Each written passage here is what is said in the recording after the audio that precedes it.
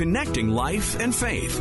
This is Connections. I was offered a promotion, and I walked in and I said, hey, this is great. I really want to talk about this promotion. I have a question because there's an account we're working with. Something doesn't quite seem ethical, doesn't quite seem right. They gave me the explanation, and sure enough, it was just as unethical as I thought it was. But here I am at my promotion opportunity. And I said, if you can just give me 24 hours to pray about this, I just want to make sure that I'm going to be comfortable stepping into this long term. And the managing partner looked at me and said, how about if we make Friday your last day? And that's just one way that you can find out what your calling is. We're joined today by Jeff Peters.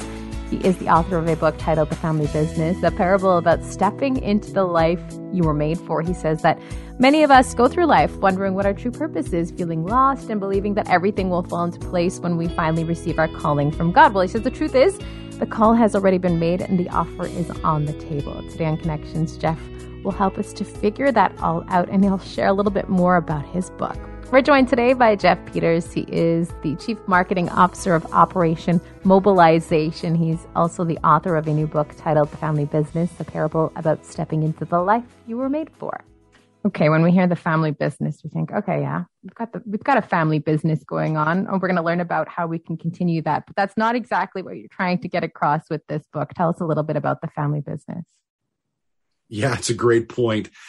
In this book, as a parable style book, we're really talking about God's family business. We're talking about the family business that each and every one of us, when we said yes to following Christ, this is the family business, if you will, that we all said we'd be a part of, and ultimately aiming our lives to accomplish the goals of God's family business. Really like, taking this parable approach to it.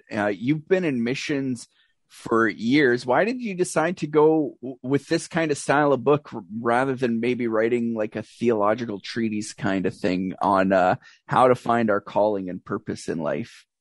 Well, I think there's a couple answers to that. The first is probably because I am just not the person to write the deep theological book.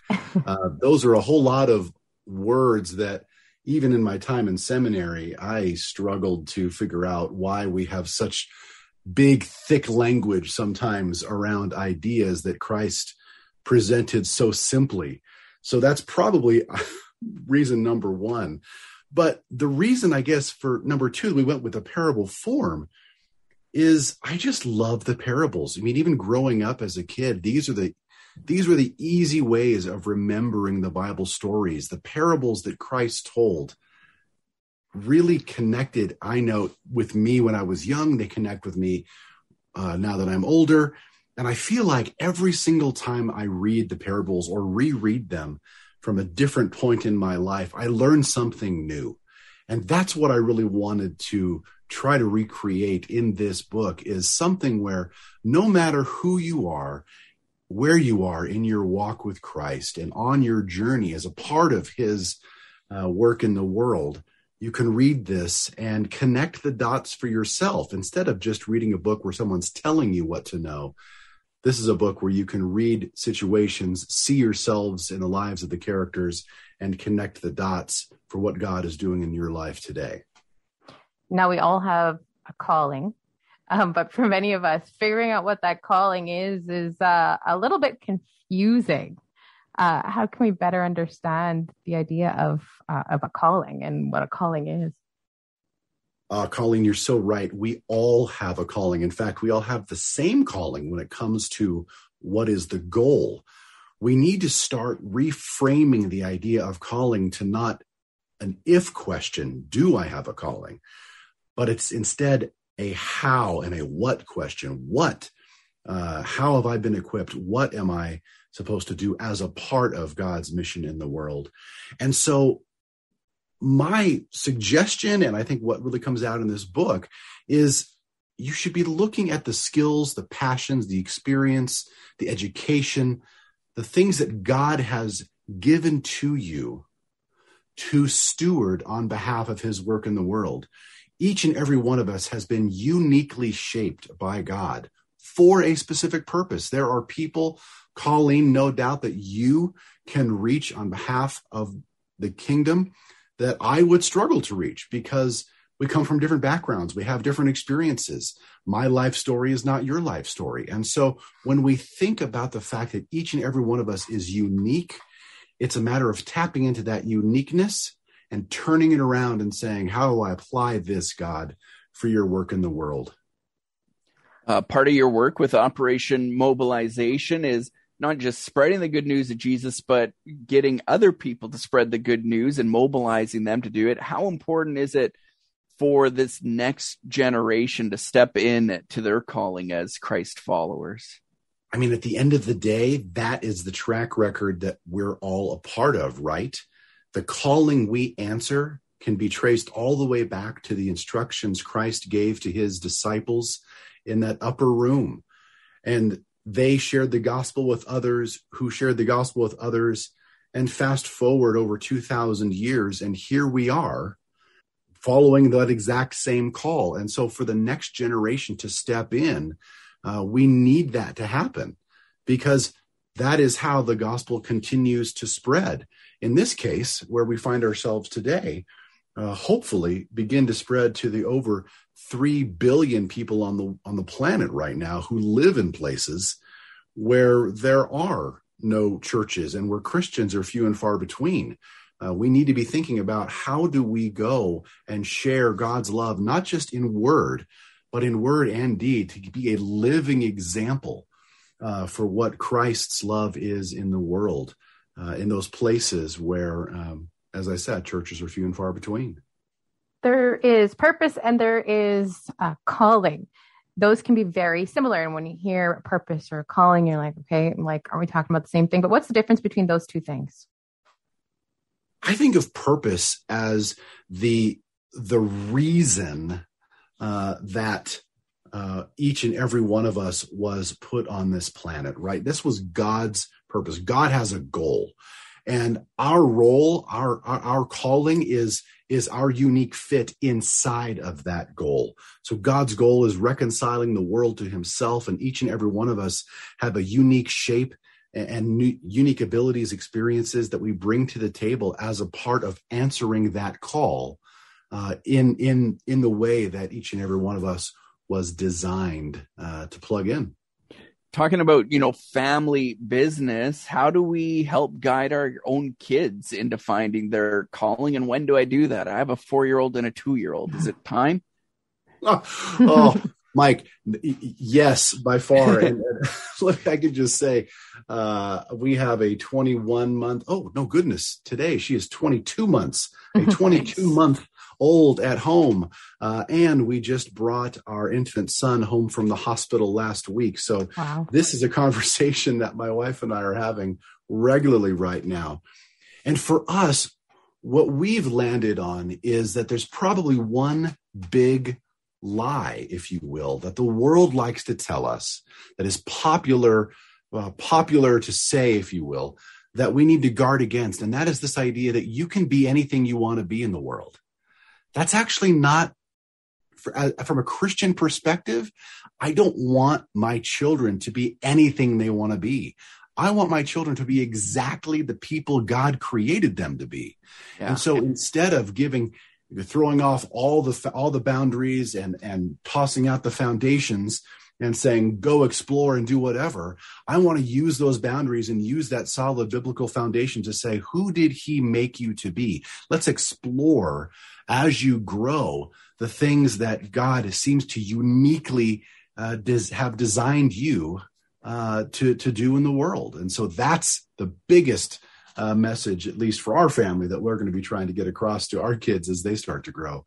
In the book, you've got a lot of different characters at work, right? You've got a father, you've got these children. What do we see at work? How can we relate to the characters in the family business? Right. So in the family business, we have Jesse, who plays the father. He's very much the God character, if you will. And then the 5 children, each from different backgrounds, different perspectives. I mean, they were, of course, all raised by the father. They're part of the family business, but they all have a definite unique shape, unique passions, skills, fears, etc. And at least for me, I see a bit of myself in each and every one of these 5 children. Some of the fears they have are the same fears that hold me back when it comes to stepping into the Father's work on a day-to-day basis. Some of the things that they struggle to connect, this idea of how do I take what I have and use it for God, for my Father's work, is very similar to the struggle so many of us have when we think about this fake sacred secular divide, right? This idea of, no, I have my Christian life and I have my secular life, and neither the two shall meet. And what the Father says is, no, I created you as a full being. Bring it all. Figure out how to put all of this together so that in your workplace, in your neighborhood, in your family, you can be living out God's love right where you are, and being an effective witness of who and what he is in the world. You mentioned fear. Now, when it comes to finding your calling and living out your purpose, a lot of that goes with the unknown. You don't know what you're going into, and a lot of people can be fearful and not follow that. How do we get over that? Yeah, for that, I mean, we in writing this book, and actually in the preface for it, there was a ton of research that we actually identified 3 different types of fears that seem to be holding Christians back. Fear of safety, either emotional or physical. What am I going to, how are people going to look at me? Fear of failure. What if I do it wrong? And a fear of sacrifice. What am I going to have to give up to step into this? But in all of these cases, I think Moses is the best example. Moses was completely terrified when he first got his message and direction from God. But as he stepped into his fears with God, he grew.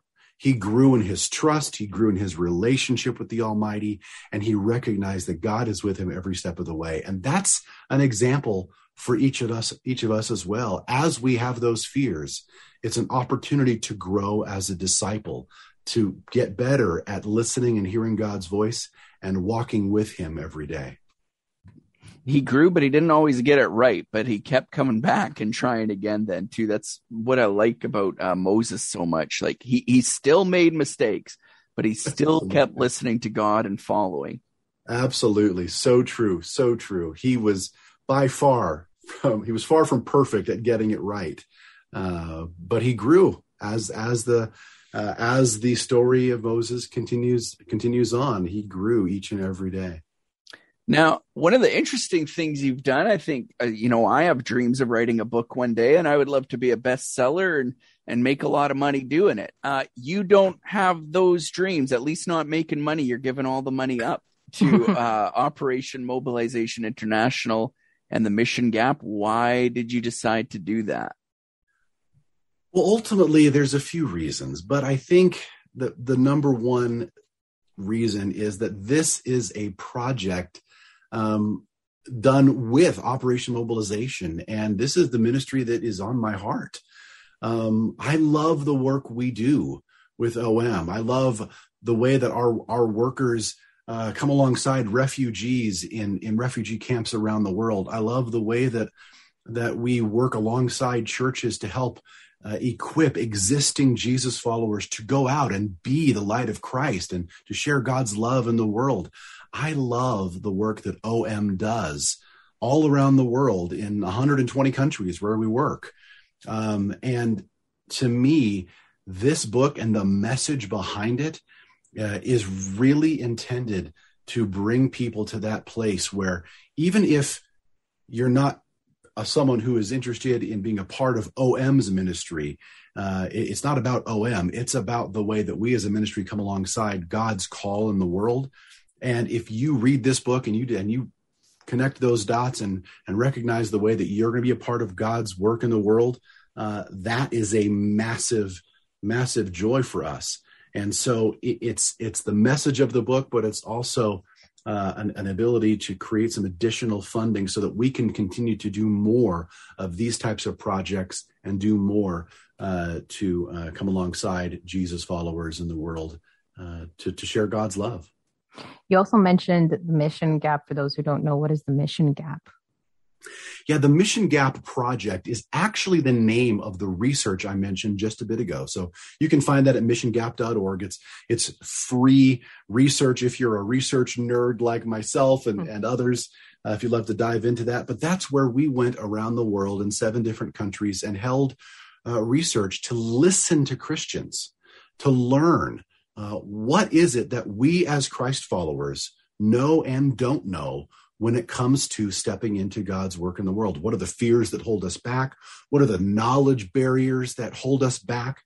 And so if you're a person that is interested in that sort of research, if you're a pastor and you want to learn, how do I, what are the messages I really need to make sure I get across? You can take a look at that research, reach out to us as well.